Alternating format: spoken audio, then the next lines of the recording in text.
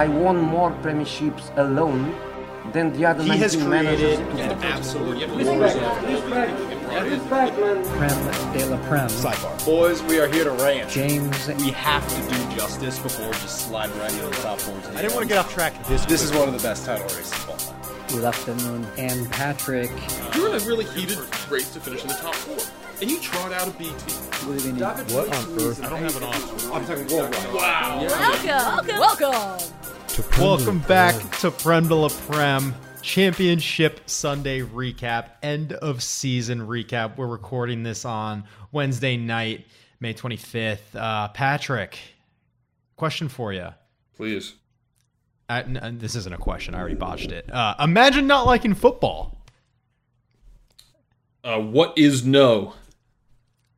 Correct. You're on the board. Thank you. I'll have next question for 400, James. Imagine not liking football. How could you? Yeah, that was the What a caption extravaganza across all social accounts, BBC websites, etc. But it's just so clear and plain to see on days like these, Championship Sunday, Patrick. The range of emotions we experienced on Sunday was nothing short of schizophrenic. Yeah, there was... I guess what were there? There were four things hanging in the balance. 4 things of tremendous substance hanging in the balance, and really, Tremendous, yes. 3 of them took us all the way to the end. So it was a fun day. Fun day. We'll get to you, Patrick, but you were at me? least spared a little bit of pain. Was I? It was Fair it was a dignified. Yeah. Dignified Spurs showing that only let it go to the 16th minute or so. But we digress, Patrick. Let's start with the meat and potatoes. And in the spirit of the pure schizophrenia we all experience, let's do it chronologically. A little play-by-play breakdown. You got Man City at the Etihad. You got Liverpool at Anfield hunting down that title. Part 1, Patrick. Wolves score right out the gate at Anfield. Right out the gate. And that's your classic. What you got there is your classic title deciding day opening gambit. That's like pawn to G4. Seasoned vets know not to read into that. That's child's play. Liverpool get their equalizer in the 24th minute. Am I right there? As far as like... Yeah. And it was the cat amongst the pigeons for you? It got a... it did get to the point where I was questioning if they would get it done.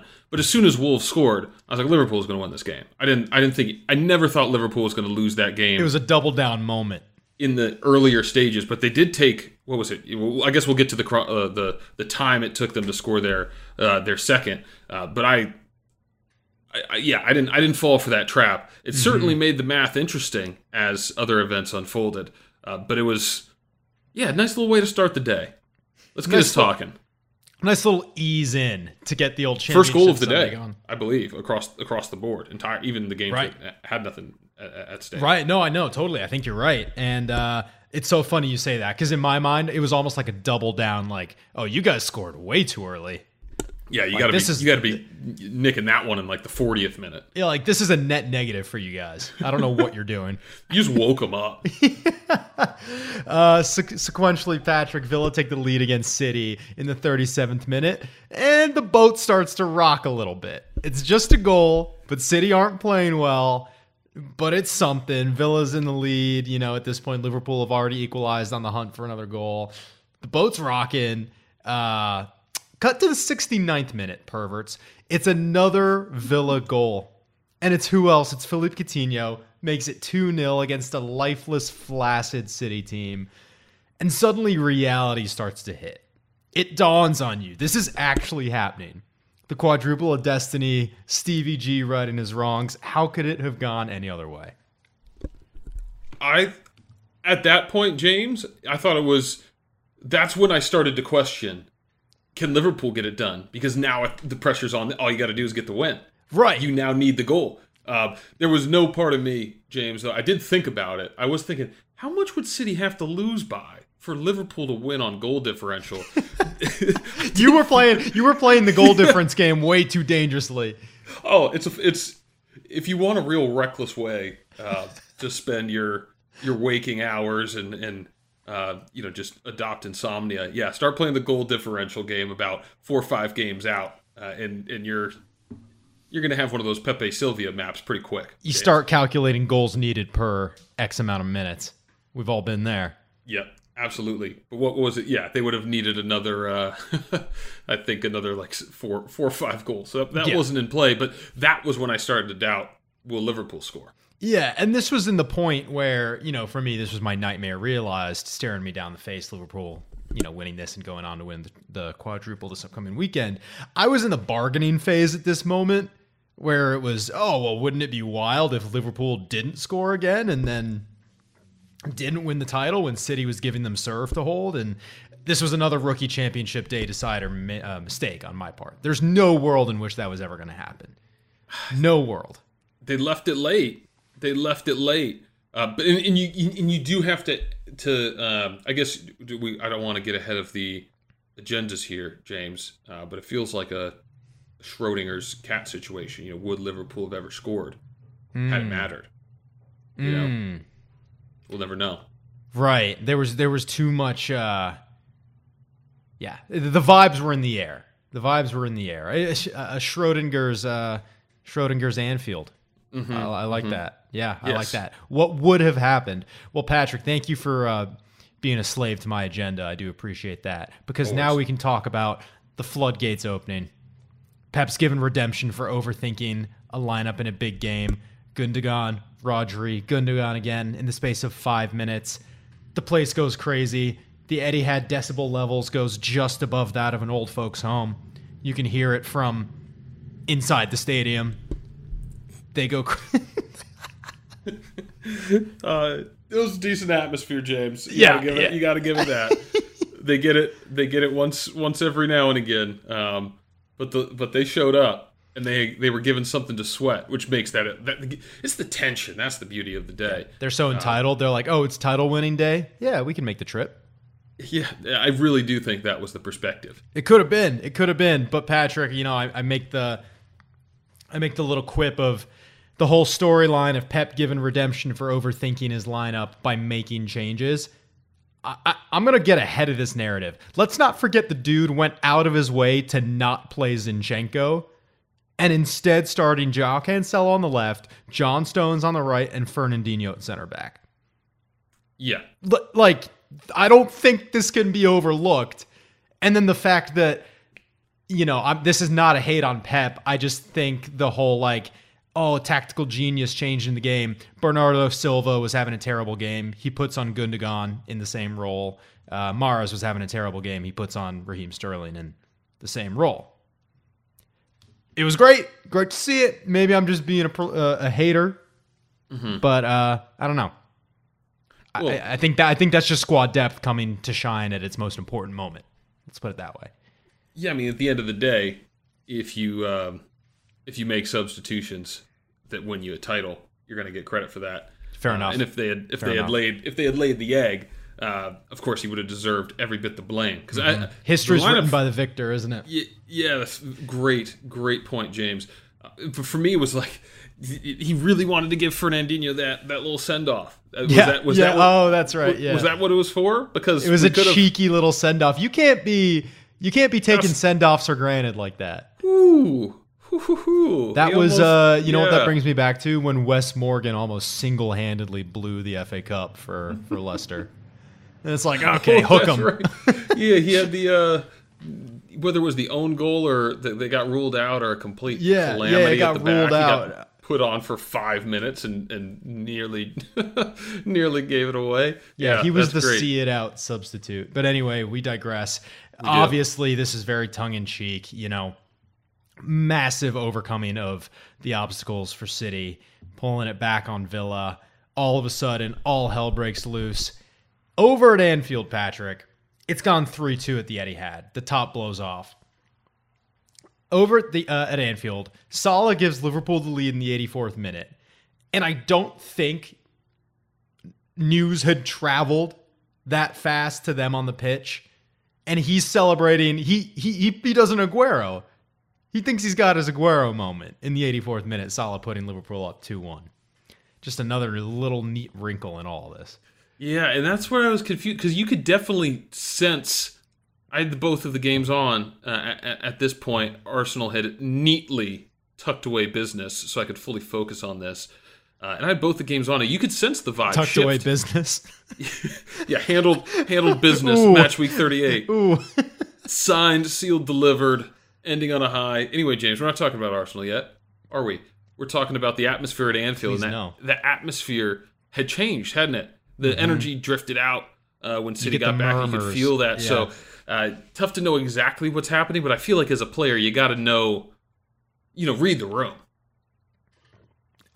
It was an important goal. They needed to course. score that goal. But it was 100% like, hey, you can't break out the worm at the wedding dance floor on the first song. Well, I don't you know can, if James. You I shouldn't. can. I can and I will. Then you're committed to a long night of doing the worm because you can't. This is, you can't top it. This is Patrick. I love weddings, Crowley. Oh God, you got a wedding and you need me there. Just ask. I'm there. It's that simple.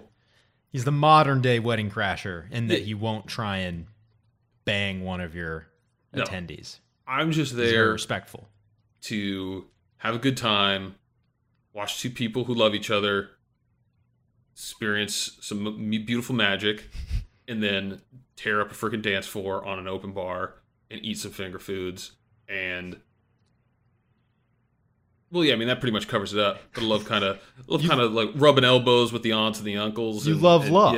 Yeah, love, Uh-huh. love, and I love football, James. To bring it back to the point. That's wow, Patrick. We got to give you a bigger role on this podcast. Wow, That was I mean, incredible. yeah. Big Well, bucks. this is my last moment of Schadenfreude in the direction of Liverpool, and Liverpool fans listening, trust me, I'm about to get my just desserts.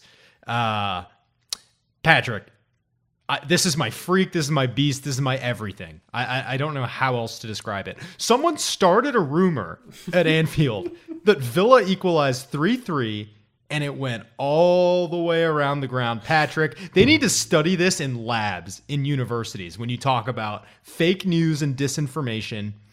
In the digital age, when people can go, hey Siri, what's the score of the Man City game while scoffing a prawn sandwich, one person convinces 35,000 people of something that never took place.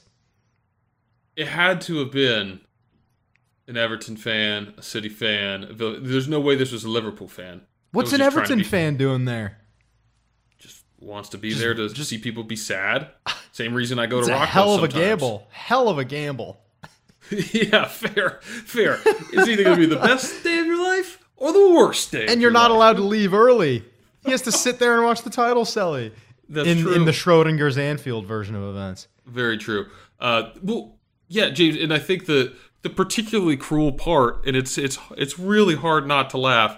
There's several images of just guys just absolutely losing, just overcome by the emotion of now being, like just grown men. It's downright cruel. It's pretty tough to watch in hindsight, but it's also really funny. It was. I like you. Those at this point, I had long since switched off the United game. I was like, well, that about does it for the season. I had City on the big screen, Liverpool on my laptop. Liverpool had the sound at this point, and the stadium erupted, and I'm like, whoa, what's going on here? I see the score ticker. And I'm looking at the City game. It's like, 3-2. It's out for some innocuous throw-in. What in God's name is going on here? Were you doing one of the? I locked into the City game like, holy shit! I'm about to see the Villa's about to score. Like I just thought my stream was behind or something. Right? I know. I thought something was up. That's the problem with being a cord cutter. You know, you always have that. Yeah. Could I be 10 minutes behind and just not know about it? Did It's this game happen possible. yesterday? And I remember just watching. And City killed off that game so brilliantly. It was just a classic. I feel like they kept the ball in the corner. Mm-hmm. There was no over. fanfare. There was no Villa Vince getting Carter. close. It was You always over. say they're going to have one chance, but they didn't at the end there. City did a championship job of killing that game off. But I remember watching for like 2 minutes, thinking like, wait, when's the goal? Like, where's the opportunity? Yeah, we're it was getting, like we're corner- close, it and I was like, something happened. It was a very, very surreal moment. I am willing to, in my brain, I have it committed to memory that it was in Villa's corner flag for the last 10 minutes of the game. Yeah. They did a very Like good De job of Bruyne killing at the game corner off. flag. It was just done. It was a killed game. So, yeah, you and I were both sitting there like, what is about to go down? Yeah, wow. What a day. What a title race, Patrick. And we get to say we called it from the jump. We do. Never in doubt. Never in doubt. Honestly, I mean, I didn't really have much doubt, to be honest with you, James. There was... I really didn't. I just, the margin for error is so small. These teams combined lost 5 games all season. They're just that good. The margin comes down to, the two draws for Liverpool. One more win from City. That's it. Mm-hmm. That's it. They got one more loss too. Liverpool only 2 losses. They can't win the title. I mean, it's so crazy. It really is, and you could see them kind of just soaking in their season with their fans after losing, and they seem very to just strange moment. Because they seem to be just like at peace with everything, They're like, we did what we could, and to a degree, I think you have to say they did. Yeah, I mean, you're so right. Incredible season. Champions League final coming up. Their season isn't even over. Club treble. Cup treble. Yeah. Right. It's that weird feeling where you had an incredible season, but you didn't get what you came for. And how do you treat it? And, it should be... It's like instead of a funeral, it's a celebration of life. Yeah, exactly. They were having a celebration of life at Anfield. Yeah, that's a great way to put it. Thank you. Thank you very much. And Klopp got manager of the season for some inexplicable reason. So that's good. The award show is next week, Jim. Say something nice to Liverpool fans. There you go. Anyway, turning the Schadenfreude inward, which is always a healthy thing to do. I was embarrassed. I'll put my hand up. I was embarrassed at how swept up I was in our second biggest rivals winning the title. A moment of self-reflection. There was no outward emoting on the couch that morning, but I couldn't lie to my insides. It was there. I think it never went past like an Arthur fist of like fist pumping. I wasn't standing up or anything, but yeah. I was pulling for Liverpool in the end, James. I was. You were. I was. I don't blame someone for wanting to see history. Yeah. I think that's a perfectly normal sports fan perspective. And just know, and Arsenal are so far removed from competing with these two teams, and there's no real bad blood from a club perspective. So I think I've been able to enjoy this. What is this now? 5-year back and forth with Liverpool sandwiched in between of 2 City titles, but then I think it was in the other 3 of those 4 years. Would it have been Liverpool finished runner-up and twice just a point off the pace? Yeah, you get to enjoy it pretty objectively. Yeah, and it is. We don't really give it its flowers on this podcast because I think we just kind of take for granted how good they are, and we can just turn this thing up, turn it on. It's the same reason I don't really watch basketball games until the second half. Let's just see what's popping at the end here because we know these two teams are going to be in it, and they put on a show always, and I'm would have been cool to see the quad to be an English club even if it was Liverpool, but I think what do they say at the end, right? Table never lies. I think City are a just winner for me.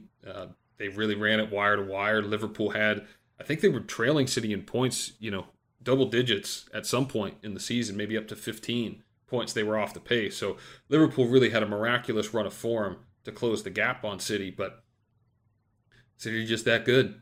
They're just that good. And we can talk about why that is and shake our fist at the clouds, but you got to give them the props because they continue to get it done over a long period of time. We talked about how difficult the league is to win.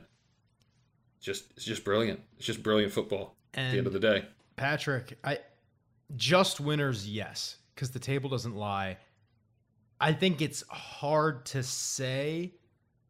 Actually, yeah, I think the most recent meeting between City and Liverpool was the perfect City-Liverpool game, like a back and forth 2-2, and I think that's where they're at in regards to each other. City ended on 93. Liverpool ended on 92 points. you and I witnessed, and I think Klopp knew in his heart, Conte was the Liverpool killer, I think, in this situation. You know, you have to imagine those 2 points would have flipped it 94, 93, and the way he came out swinging in that press conference. It was like when Ferguson came out and just shredded the ref who gave Nani the red card in Real Madrid United. You were like, wow, this is pretty out of character. But you found out later on that it was his final season, and he knew that was his last Championship League game. I think Klopp, in his brain, we might have been like, oh, wow, it's pretty weird to say Spurs are still sixth. But he had to empty the clip because I think he knew City wasn't going to drop points. Yeah. And when you think, I mean, I just did a run through. I don't think that they lost a game in the league in all of 2022, Liverpool. So they were, and that doesn't speak. They had a few draws, of course, but they're about as good as you can be. And just to know that that's your margin for error. Your margin for error is just one draw in a string of 10 games where you're winning or something close to that, excluding the game against City, just all the games around the Liverpool City game. I think Liverpool were 10-11 wins on the trot, and so they just big draw, big draw, and then they got we got second life because of West Ham City, but that's the difference, and we talked about it. What was it, a few weeks ago, that we think Liverpool need to win out to win the title. Like that's all that City are going to do. All that they're going to do is draw maybe one of these games. And so they had to do it. 5 weeks to go, 6 weeks to go, whenever we talked about it. And yeah, I mean, it's a cruel game, but I think that's also kind of what's cool about the league right now, that to win it, you got to be great. And I think that's something if you're going to be the title holders, you can be the champions, and good on you if that's what it takes. 100%. 100%, Patrick. Well, we get to wipe the slate clean next season, don't we? It's all 0-0 now, James. In with a shout. In with a shout. Well, is AFC Bournemouth coming up? Because if not, I think we might be sitting top of the table, James. I regret to inform you, they are coming up. Yeah. Can we just call them Bournemouth in the tables? No, AFC. Okay. Athletic Football Club. Second ain't bad. Second ain't bad. Patrick, quick one here before we get to move on to your favorite North Londoners. On a day when we were comfortably beaten by Palace 1-0, I was watching, I quickly flipped that game off, accepting my fate of moving down to the Europa Conference League, only to be bailed out by Graham Potter's Brighton, who, by the way, I've never said a bad word about in my life, and I won't stand for any Graham Potter abuse. Number one fan over here. All right. Maybe Brighton fans should learn their history, Patrick. Maybe. I think he's got a point. Maybe. So, yeah. My early huge freaky beast of the week. Graham Potter's Brighton. Keeping us where we belong. Almost. In the Europa League, baby. 6th place. And James, seems like everything's going swimmingly, right? You want to hit the reset button Monday morning. Let's get that season behind us, boys. Yeah, coming into work. Boom. What was that? What was that article? Yeah. So an article comes out that Rangnick's most trusted advisor was by way of a non-United employee, an analyst at Lokomotiv Moscow, who was feeding him stats, belatedly at that. So when something like that happens, Patrick, if you work in PR or the media, you've just got to shove 5 different clips of Erik ten Hag at Old Trafford down people's throats until that gets buried in the newsfeed. What I will say holistically, I think it's very interesting what's happening right now, where I think the media and journalists have maybe respectfully, maybe just not wanting to create more turmoil for United, especially if they're United beat reporters. I think they've let the season end, and there's just been a flurry of articles that more or less you cut between the shit are like, Rangnick was a massive embarrassment, worst decision ever made at United. He was terrible, loser, whatever. And I would never the way things have played out, I think it's a hard thing to argue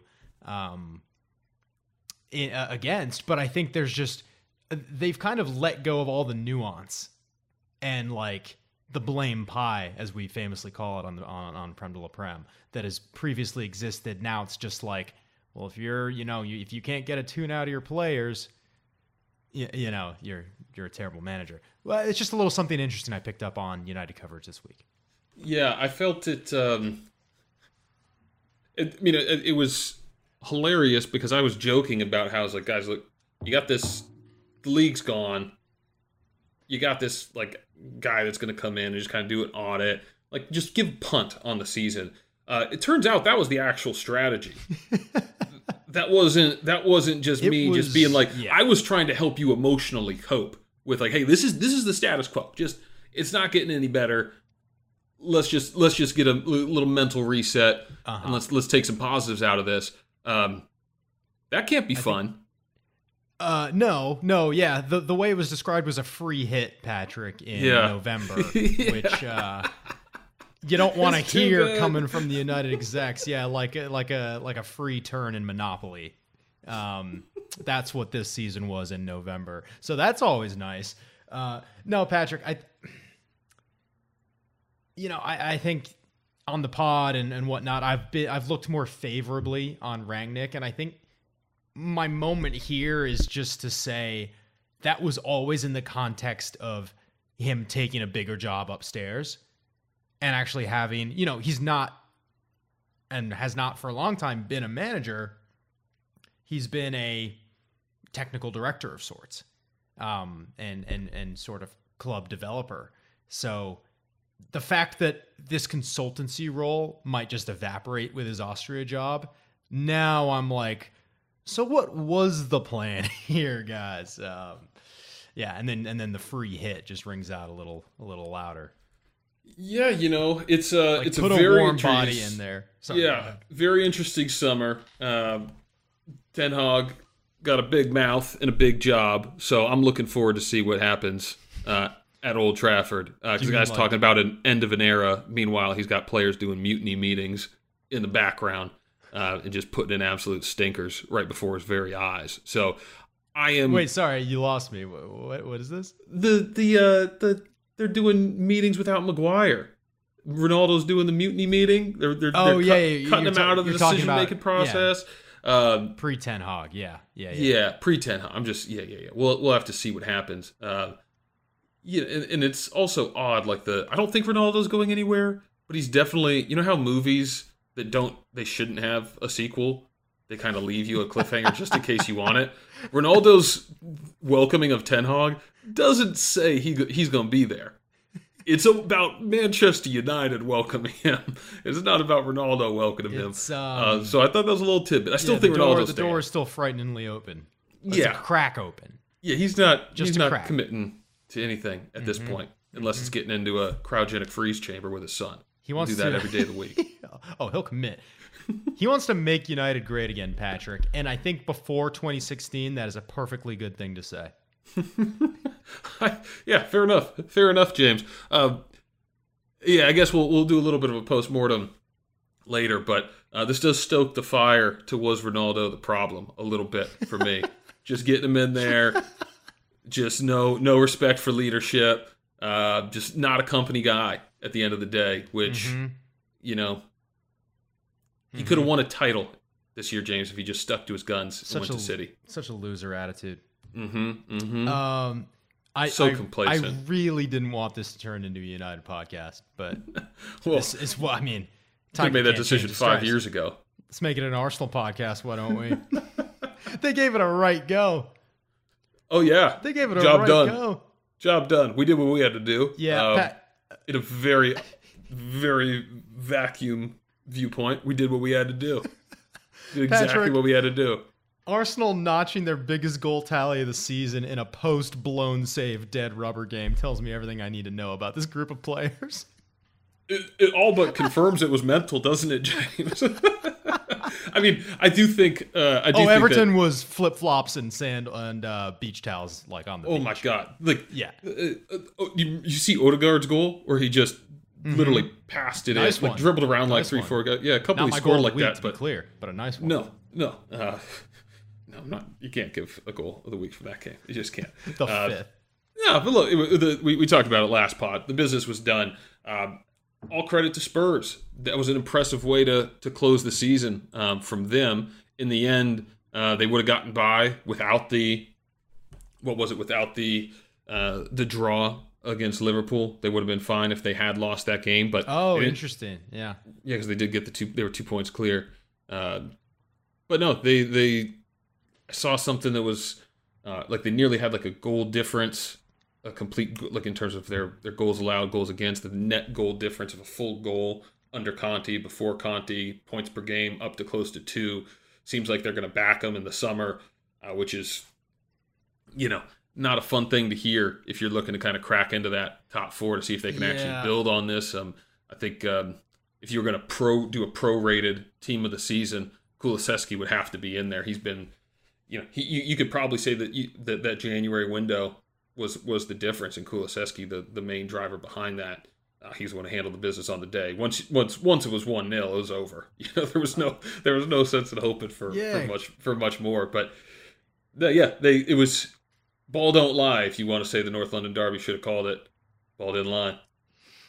That was the game, wasn't it? And Patrick, I think you touched on everything I've got written down here. Scary signs for non-Spurs fans that Kulusevski, Kane, and Son combined for all 5 of those goals. It seems like they've got their trident, their front 3 of sorts. You can argue whether or not it's as potent as City or Liverpool's, but it's a trident that seems to be the front 3. You pencil them in, no-brainer, which is what every team searches for in the Prem. Mm-hmm. At least Spurs didn't make it painful, is another note I've got here. Oh, give me hope for more than 15, 16 minutes. It was done. It was done. Right. And I think that in a way is a kindness. It did allow me to appreciate the title race. Absolutely Right. did. 0-0 up till the end. I probably got Spurs on the big TV. Hashtag thank you Spurs. Well, we can leave it at that. But James, I did go to the stat sheet here on the big 3. Okay. Goals per 90. Kulusevski 4th in the Premier League, Son 5th, Kane 12th. And Kane, I think, was 3rd or 4th in the league in goals, having only played his traditional 28 games. So I think that, Son, one of the best players in the world for my money on the short list.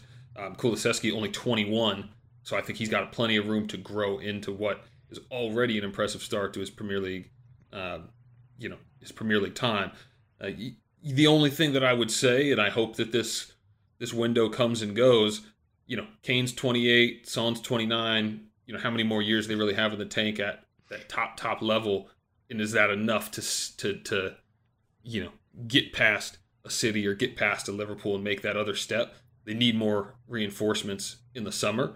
To take that step, but clearly on a day-to-day they can stand up to the best in the league, and with Conte, probably without argument, one of the best, handful of managers in action in the world today.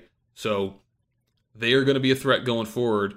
Certainly, I think, going to be hard to displace them from the Champions League positions. I was about to say, Patrick, I think the easiest thing you can do in sports punditry or whatever this is to look at the table as it is right now and be like, oh, it's hard to imagine this any other way. For like next season, the way it exactly just ended. But I think that is the case here, at least right now. Of course, one man does stand in the way. Dan Levy. Promising is one thing, delivering is another. I don't think he has a history of disappointing high-strung managers, does he? Czech's record of last managers at Tottenham Hotspur. So I think for Arsenal fans, for, top 4 hopefuls, let's not bank this summer quite yet. You would imagine Conte squeezed a few things into his contract, but let's just also remember Harry Kane's going to miss 10 games next year, and when that happens, Conte could well and truly go off the rails, and things could unravel for them. I don't think are that you they're saying just the customary 10 games injured for Harry Kane? Yeah, no, it's not a voodoo doll thing. It's just he plays like 30 games a season max.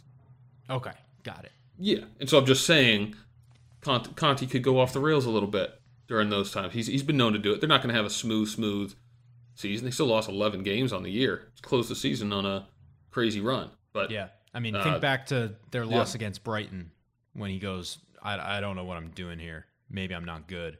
Like, Spurs can drive a man crazy.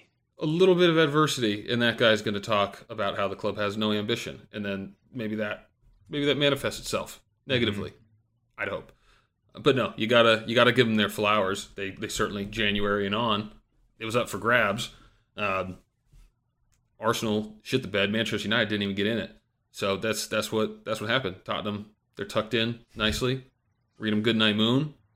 See you in August. Relegation race, Patrick. Jesse Marsh must have been screening Shawshank Redemption for the boys all week because Leeds have made the great escape. Not many picked them to do it. And it did help that Newcastle was so commanding in the game over at the Turf Moor. But then again, I didn't realize how close it was until the very end. How close it was at the end because everyone was focused on the title race. There was a moment when Leeds had not scored the go-ahead goal. It was like 1-1 in the 90th minute. Burnley were down 2-1, chasing a goal that would have, Schrodinger's Turf Moor. If Jack Harrison didn't score the winner for Leeds, Burnley scores an equalizer. We're talking a very different scenario. So that's right. That's football. That is, and they had a full, 20-some-odd minutes to chase that goal, Burnley. Game was it was it was the race that we weren't paying attention to because the title race was so good. I as well, James, was kind of going back. Yeah, through I this just kind had of like that was surprised that it was because Leeds was because Burnley was always trailing. I thought okay, that's done even with a draw, and then I think they got a red card. Did Brentford at some point? So I was like, okay, the draw is unlikely, but it was it didn't compute to me how late that goal came in, and how if you in a universe were not watching the title race and you were just watching these two games, you would have had an equal level of tension and excitement. For sure. Yeah, absolutely. And Patrick, on Burnley, they go down. They got a pretty solid for a team that had only won, 3 games. They've won 7 games on the season. I imagine it was 4 pre-Michael Jackson, 3 post-Michael Jackson, which, I don't think you can blame him for Burnley going down. It was the situation he inherited. But at the same time, I remember you saying this very eloquently, that if you were a team that just got relegated to the championship and you're looking to hire a manager, who's the first person you're calling? Yeah. Sean Dyche. So I think they lost a little bit of that people's champ element when Sean Dyche walked away. I have no qualms about Burnley going down now. I think it would have brought them right back up. And exactly. Now they're in a managerial hunt when it's looking like Vincent Kompany. Right. If you went down with Sean Dyche, he's been on the other side of it and brought teams up before. So sticky this spot. Specific team. Sticky spot. I don't know when we're going to see them again. Yeah, I don't know that I don't know as much about the champion, but they don't seem like a team necessarily for me that's I guess just like ready to just like, and maybe they'll play a different style of football in the championship. They've been in the Premier League so long that's how they play, But I kind of got to think that there's going to be teams that are going to out Burnley in the championship, and so they're going to have to be a little bit more expansive. And maybe they got it. Maybe Dwight McNeil's going to have the sauce and just break out, 30 bad goal season. People have been waiting for that. Yeah. Yeah. Vincent Kompany coming from Anderlecht, third in the Belgian Pro League, probably not the best, probably not the worst. I don't know really what he inherited or what the expectations are there, but I still think he's probably got a decent amount of his licks to get in as a manager before you can really rate him to do much of anything. I think if he were able to bring him right back up, I'd be very, very impressed with Vincent Kompany if he is the hire there. But yeah, it might be a see you in a long time again if we had to amend the song specific to Burnley. Rolls off the tongue. See you in a long time again. Patrick, in South America, they don't see you again. They say something that I find particularly beautiful, which is "see you in a long time again," and I find that just touching. Yeah. I knew I heard it from somewhere. Patrick, one last little note here. First off, I fully got on the Leeds train, even though they are one of United's biggest rivals. I think we can all say we love having them in the league. Electric and I Factory. love looking forward to that rivalry. And it seems like they've still got a little bit of spirit of Bielsa in them, even though he's long gone and replaced by the Americano.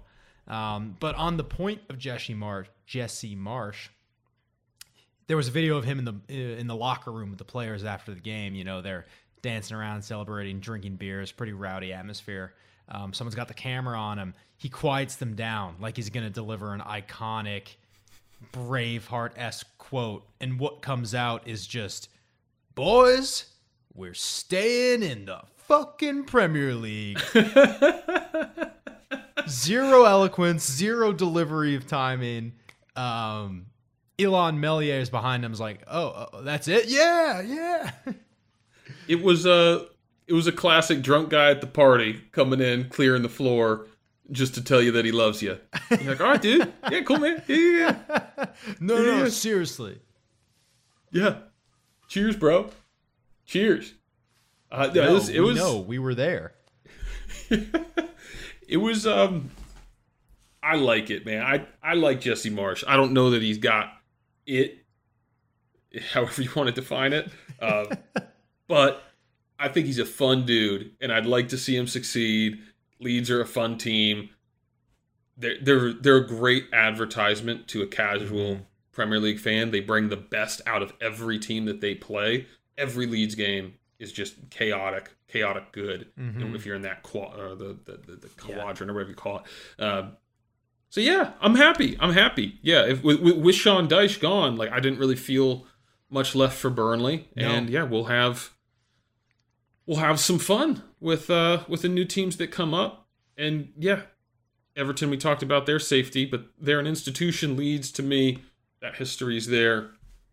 Natural rivals in the league, and maybe they'll get a rival that comes up. I'm not sure how the playoffs are going to sort out, but Patrick, fun to have them. So Fulham are coming up, gross. Bournemouth are coming up, equally gross. Huddersfield, another crack at the big time against the team I really want to come up, Nottingham Forest. That'd be great, wouldn't it? European Cup winners, Nottingham Forest. Brian Clough coach, Nottingham Forest. Great team with a great history. I would love to see him back in the Premier League. And Jimmy Garner potentially getting a re-loan to a Premier League club. You know, they're the only team in English football history that has more European trophies than English trophies. Beasts. Yeah. They won the league, the one time they ever won the league. Then that puts you in in Europe. And then they won the Euro twice, right? And then that was their qualification to get back into Europe, and they won it back to back. That was at a time when you had to win the league to get into Europe. So either winning the league or winning Europe was the only way to get in, which makes it even more impressive. Little Phenomenal factoid there for you on Nottingham Forest. But yeah, that'll be a fun one. A lot of history there. They used to have something called the European Cup Winners' Cup, which I think they adjusted for ease of expression. Yeah, and then after that, the European Cup Winners' Cup. Right, it just goes on. Yeah, it just goes on. It got longer every year. They had to change it. But James, I do want to flag, if it's on Nottingham Forest, my potential hot transfer this summer, Jed Spence, right back out of Nottingham Forest. I think he is not even like a poor man's Tyreek Lamptey. I think he's better, but I think he's just not on people's radar. He's a perfect fit for Spurs. He could be a good fit for United. He might even be a decent enough fit for Arsenal, but I think he's actually going to demand first-team football. And so with Tomiyasu, I don't think it's going to play. So I do see him going to one of those two clubs, an impressive young lad playing a Great right shout, wing back. Patrick. Great shout. I think you're putting nailing my colors to the mast on this you're one. you're putting yourself into a great discussion for Crowley Scouting Corner, which I hope does not overshadow the district. But maybe once a week you pick out a player who you're liking the look of. Yeah, or maybe one you wouldn't hear about too often elsewhere. Well, yeah, I would hope you wouldn't be like Crowley Scouting Corner. This guy's Salah. He can go right, he can go left. But trust me, don't let him go left. Patrick, I got a Dixon's rule for you. Oh my goodness. Yeah. Been a minute. The book is binding. And so, Son, let's set the stage here. Heung-min Son tied Salah for Golden Boot. Allison tied Ederson for Golden Glove. Patrick, there's too much tying in the Premier League. Don't you always say, don't people always say, what's with all this tying? Americans already think we're soft as is. There should be a playoff type system, a sudden death to determine a true winner. Now, how are you going to do that? You can't just schedule, Spurs to play Liverpool to play City. What you got to do here, Golden Boot wise, I declare a game of horse between Son and Salah on an empty net from anywhere in the stadium. It's got like a all-star weekend kind of atmosphere to it. How electric would that be? Why don't they have an all-star weekend to begin with? I know. I mean, trust me, Patrick. My thoughts went a mile a minute when I was coming up with this. And I totally agree. Absolutely love it. There should be an all-star weekend 2 weeks after the end of the season. And it should be... That should be part of it. You should settle... If you have to settle anything, you settle anything. And you also have a lot of these little fun little competition. Yeah. They should redo like the FIFA, the mini games. That'd be a fun one to do. F2 Boys have done that. The old carousel. Mm-hmm. Yeah, Patrick. Well, I wish I led with the other one because the Golden Boot game of horse really was my showstopper. But Golden Glove, constant PKs on each other. You just rotate. Ederson and Allison, just PKs.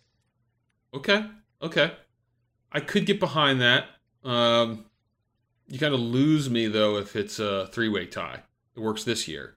But where horse works, no matter how many people you got, this one is a little more mono-y-mono. I don't know how many times you're getting a three-way tie for Golden Glove. Should probably put our stat intern on that. Burden of proof's on you, baby. I guess. Sure. Hey, I mean, Patrick, this is by no means, set in stone here. What if they had to catch like a riff? What if they had to catch fragile objects from varying heights? Grand pianos. Yeah, or I was thinking an egg. Maybe we just make it simple, and maybe they're just different eggs from different creatures dropped at different heights. Ostrich egg, gator egg. Right, and it becomes... Egg. I can keep going. The stakes become higher. Basically, the rarer the egg, the more rounds they go. So we're dropping the chicken egg first for maybe 10 feet. Nice soft hands. But you get up to like 100 feet, maybe it's like one dinosaur egg that was in a museum. And you really don't want to break it. Patrick, I just Googled rarest egg in the world, and it's the Jordan's courser egg. It's 2 to 3 centimeters long, native to India, and it's similar to the size of a small duck egg. Are there a lot of them? No. Or just the one? I think it's endangered. Oh, wow. So this game would actually have higher stakes that if you went first and broke the egg, you would lose. There would be no rebuttal because it would be out of eggs. Now, on the other hand, if you want to go cost-wise versus endangered rarity-wise, the rarest edible egg in the world is the Iranian beluga caviar. It is 26 grand. Whew. Yeah. From the extremely rare albino Iranian beluga fish. Man, I feel like we're really getting niche with that egg. What do we need that egg for? And also, I don't know if I want a fish egg. No. I guess that's what caviar is. You certainly don't, Patrick. And I imagine it would be very hard to catch. I think it's the kind of thing that is so microscopic, it would just kind of get lost and swept up in the vacuum of the sky. Yeah, you need a lot of eggs. All right, we might have to workshop the Golden Glove one. The Golden Boot I like where your head's at. Is nailed on. Maybe like a fireman's thing. You're dropping babies, just oh yeah. What's the word? Oh, swaddled babies. Yeah, just dropping them from the top of the Wembley Arch. Oh yeah. Okay. Ooh, maybe it's different parts around. Yeah, different parts around the country or the city of London. Mm-hmm. Oh yeah. What if I mean we're getting you tell me when to stop this tangent, James, but what if they're on the London Eye? Depends on what you say. What if they're on the London Eye Okay. and they're on Okay. opposite ends Uh-huh. and they have to throw the ball when they're at one side, like the top, and catch it when they're at the bottom. And they're like throwing it to each other. They have to put it on the London Eye? No, so they're on the London Eye, opposite ends. Okay. So that when one's at the top, the other's at the bottom. And the ball goes out when you're on the top, and you have to catch it on the bottom. Got it. And you just go around in that circle. And maybe we just take the freaking lame safety mechanism off there, and we just really just see how fast this thing can go. This has proved there's just a million different ways we could do it out there. Right. There's like I think the first good suggestions like mine, and then there's the London Eye one. But the point is, there's a whole lot out there. I think the thing that we most have to do is make sure they only make one of these trophies. If they're gonna share it, cut it in half, and then I think that'll really force the hand on needing to have a true winner. What if it was just classic bride throwing the bouquet to her bridesmaids? Oh wow, yeah, just you want to go get it. Hands 500 dead or alive. Yeah. Oh yeah, 500 dead or alive is the laziest call when you're a thrower. They shoot it out of a cannon. Yes. And then it turns into a scavenger hunt across the city of London to find it. Yeah, and you can use your teammates so long as they were in your most recent starting 11. And you get one phone call to your manager and one to your agent. And that's it. And the prize, you get to serve me a pint on top of the London Eye. And I'll have the golden glove for whoever's there first. You can be there too, James. Maybe it's the both of us. I don't need this. This doesn't just need to be my fantasy. So you can be there with me. We're suited up. James Bond. Maybe let's make it a dais of 3, and let's get James Bond in there. Me, you, James Bond, and we're sitting there with the golden glove. And we say, "Congratulations! Now serve us this beer." And he serves us a beer. We give him the golden boot, golden glove. Out he goes. Out we go. We're on our way. I have a build. I would like to be painted into the wall. So they show up, they think it's just you sitting there getting served the pint. And then I kind of morph out of the wall. It's like, hey, I want a pint too. I've been here the whole time. You should say Utah, make it 2. And then James credits. Bond should come in and say, 2, never heard of her. We'll take 3 on me. And then that was Dixon's rules. Oh, hope you're proud, Lee. People are, and that's what so Lee upset. Dixon does on every goddamn broadcast. Yeah, just goes on to an absolute nonsense tangent, which, truthfully, when I'm watching some dire football, I enjoy. But during the title race, less fun when he's talking about how he would be really tired this late in the season. Lee does have to pick a lane, because I understand there's a lot of self-deprecation at play, but he can't go from, in my day, that's never a foul, to we were gassed 20 minutes into games because we were necking pints and smoking cigarettes the day before. You can't have it both ways, Lee. Yeah, the game's either gone or it's not. Metaculture, Patrick. I think we got to give our flowers to Jose. Oh.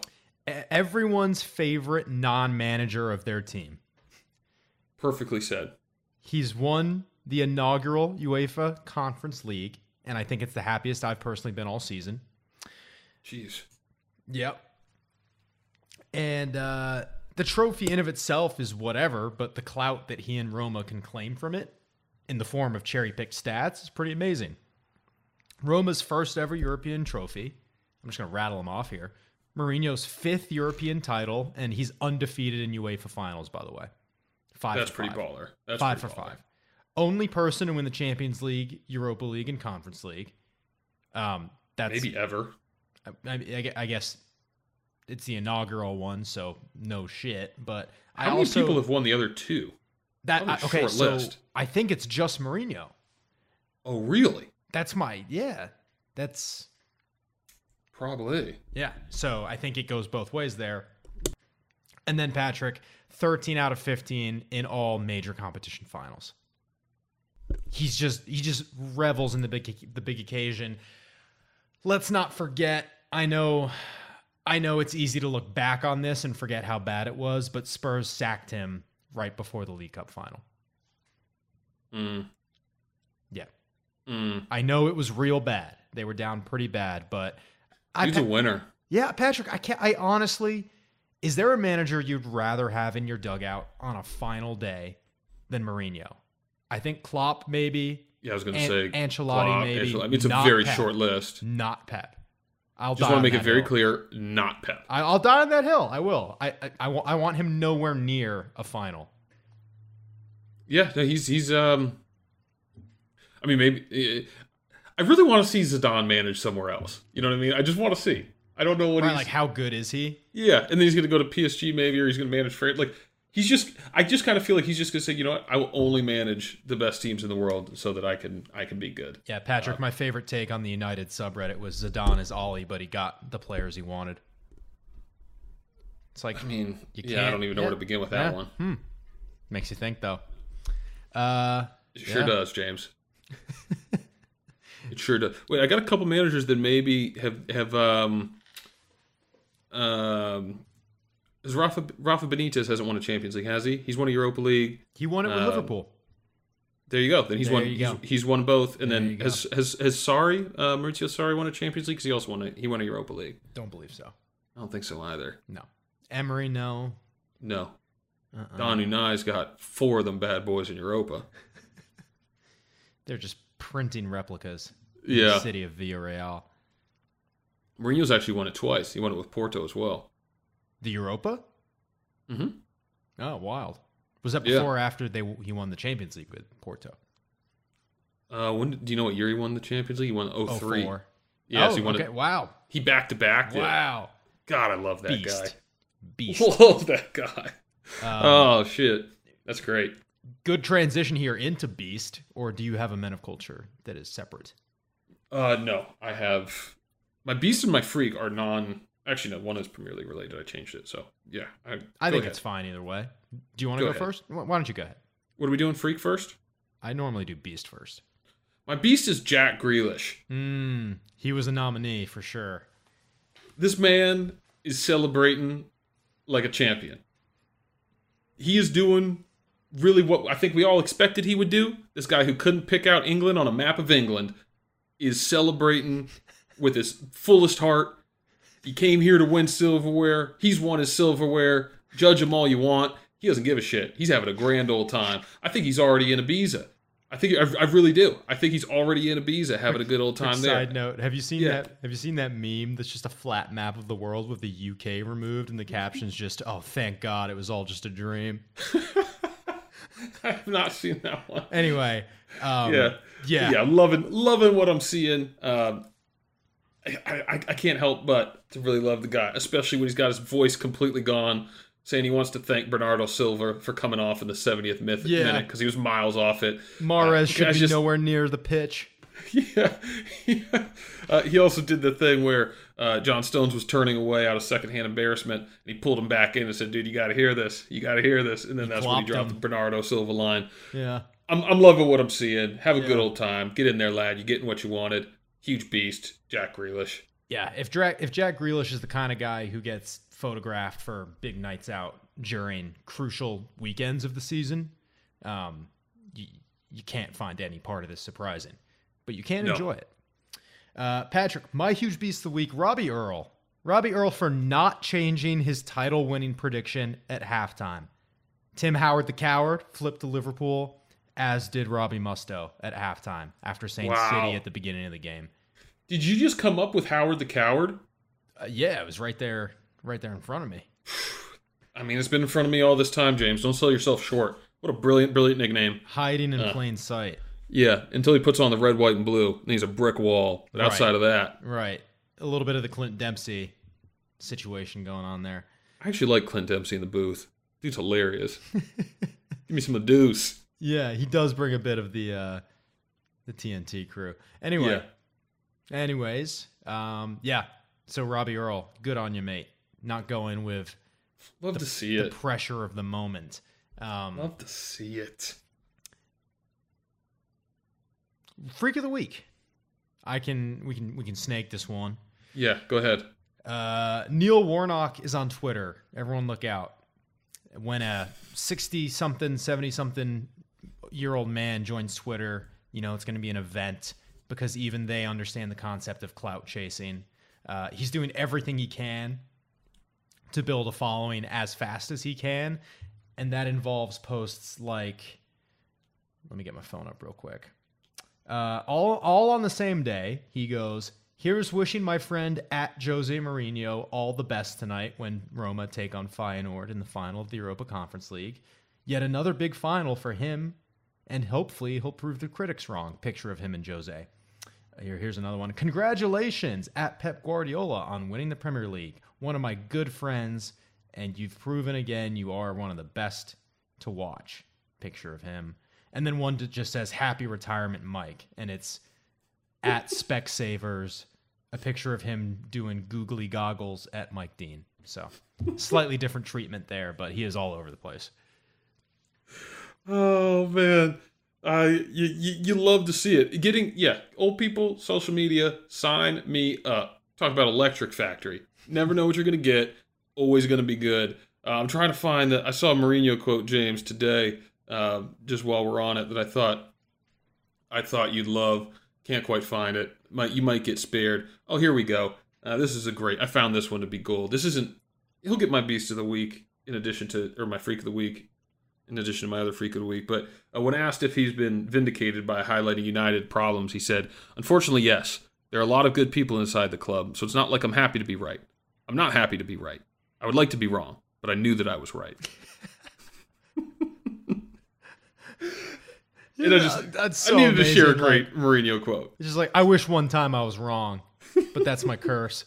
I just couldn't. If I could be wrong, I would love to be wrong here. I just can't be. I just was not. My actual Freak of the Week, James, back to business, is Gianluca Mancini. He is a player for Roma. Roma just won the Conference League, as we well and truly know. And in his celebrations was caught full-on throwing fisticuffs, punching a couple of his teammates in what looked to be pure anger. Look this guy up. He got 21 yellow cards in a 38-game season in Serie A. And I'm sure he was suspended for a number of those. So he got 21 yellow cards. This guy is just all about the smoke. Big freak status, Gianluca. Why is he Mancini. punching teammates? Patrick, have you read into this? Have you dipped below the surface on this one? A little bit, James. There's a lot of. It's too early to know, right? We don't know. We're just piecing together the puzzle here. I think something that is interesting, though, in both instances, it looked like people were touching his head, and I think that might be one of those things where maybe he's a hair guy, where he doesn't like people touching his head, and the teammates know it, and they just are messing with him, and he just has a complete no nonsense policy, which would be would be backed by his yellow card record. So maybe that's what's going on. But it's go watch the videos. I mean, he's throwing one or two punches. He's not wailing off and squaring up, but he's sending a clear message. And we're talking within 10 seconds of the final whistle, somebody jumping on him and him throwing hands. Like no room for joy. You're not touching my head kind of thing. Yeah, pretty wild stuff. Freak is as freak does, Patrick. It's been proven so many times here on the pod. Chelsea stadium attendance, my secondary freak. Pitiful send-off. Stamford Bridge. What are you guys doing? Just get out of my sight already. It's done. I'm done with you guys. Basically, City before City was City. Can't even fill out your home stadium. Plastic chasers. There's nobody here. There's nobody here. Just like the old days. There's nobody here. Well done. That was my favorite chant of the season. Well done. Actually, no. Dewsbury Hall. Elanga's got to be in with a shout. Dewsbury Hall is just too good. Because Dewsbury Hall is for it's just a great everybody. song. Yeah. I mean, it's Elanga's probably the most creative. That song wrote itself. Yeah. The Dewsbury Hall one. Yeah, it did. Yeah. Okay. Goal of the week, Patrick. James, you know where I'm going with this. Ilkay Gundogan second, baby. Aguero 2.0, calling it here first. Also, probably not even close to first. But it was just, it's the moment. It's the moment in a title that seemed maybe it moved. And then it's such just also, I mean, the atrocious defending, like on merit alone, this is nowhere near goal of the week. But, it's just a classic City goal. Just a beautiful ball from De Bruyne, walk the ball into the goal. Defense, goalie looking at each other like, what just happened? It's just classic. It was fitting. And, what was it with 82nd minute or something, whatever it was, less than 10 minutes to go, winning the title. I guess you can't ask for more. They've already got it, City. But that was about as good as it gets for a title-winning goal. If you're going to go with a moment-based goal, which I think we did last week, this is the granddaddy of them all, is it not? So, yeah. Can't argue that one. I went a different route, Patrick. A little more hipster. I'm going Jamie Vardy against Southampton in the forgotten game, the game that nobody watched, and I am here to give you a little bit of detail in the sense that there was a vintage Vardy goal, and this one also has a little sentimental twinge to it because I don't know how much longer we're going to get Jamie Vardy week in, week out in the Premier League. He's already had extremely limited performances this season, but this was a smooth Leicester breakaway. Harvey Barnes started. They've got numbers. They're running something like a 3-on-3. Over the top to Vardy, who just wheels away. He's still got the pace. Beats the defender. Clean finish. It's just a joy to see. Reminiscent of when he broke the goal-scoring record that year. So, Jamie absolute Vardy, legend. having a party. Legend of this last, this little era of Premier League players. Still 15 goals, James, in just the 25 matches, but the 25 matches is probably, what we're more concerned about with Vardy here. Yep. So maybe we see him at the Emirates, James, for some cameos. Maybe we do. Maybe we do. FIFA, yeah. Maybe we do. It's also been written about on publications that should not be taken seriously. So maybe. Yeah. Maybe. Who's to say? Who's to say? All right, then. No district. There's nothing to district unless you want to talk Champions League final, which I am seriously considering a very unhealthy bet on, as you know. That is true, James. Well, why don't we talk about it? So the Champions League final, let's just talk at a high level here, James. I don't see Liverpool losing this game. Nope. No shot.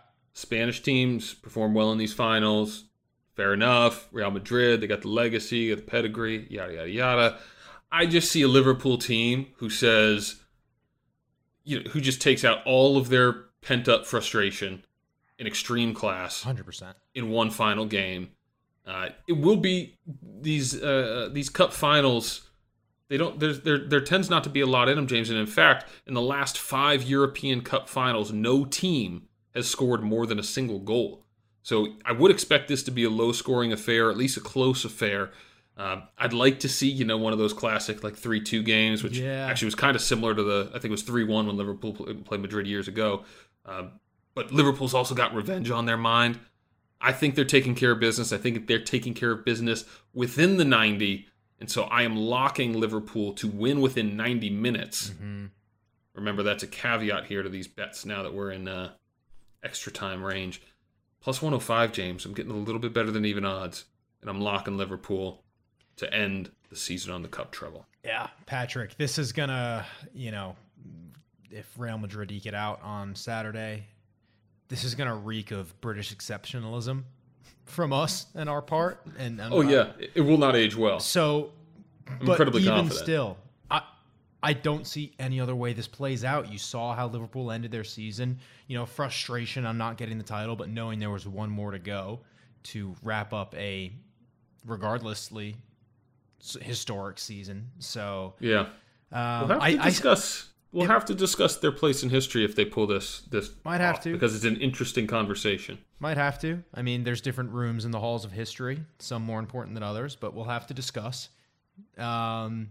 Keep the Van Goghs in the same rooms as the no names. Go to the Getty. Sometimes, if it's curated the one and next properly. the one next to Starry Starry Night, less line, just as pretty. Okay. And that's how I navigate art museums. And that is how we end Prem de la Prem season 2021, 2022. Folks, we got a two-parter on our hands. This was your classic recap plus Seggies episode. In about a week or so, we're going to do an awards-themed look back on our 20 teams. We know you guys like it when we dive in a little pop culture-y themes and references and whatnot. Do a little top-to-bottom reflection, maybe some special guests, maybe some fantasy, flowers, and then we'll get in our workshop. We'll get to work. Patrick and I will start fine-tuning some things we want to do for the upcoming season because, like the alphas that we are always looking ahead to ways we can improve. Patrick, anything to say? No, James. I think you covered it with the whole alphabet. Right, that's that. What's up, Prem heads? Make sure to find us on Apple Podcasts at Prem de la Prem, a Premier League podcast, and smash that subscribe button for all other interviews, segments, and hot takes that you can handle. You can also find us on Instagram for some fire content at Prem de la Prem Podcast. No spaces, no punctuation, just like life.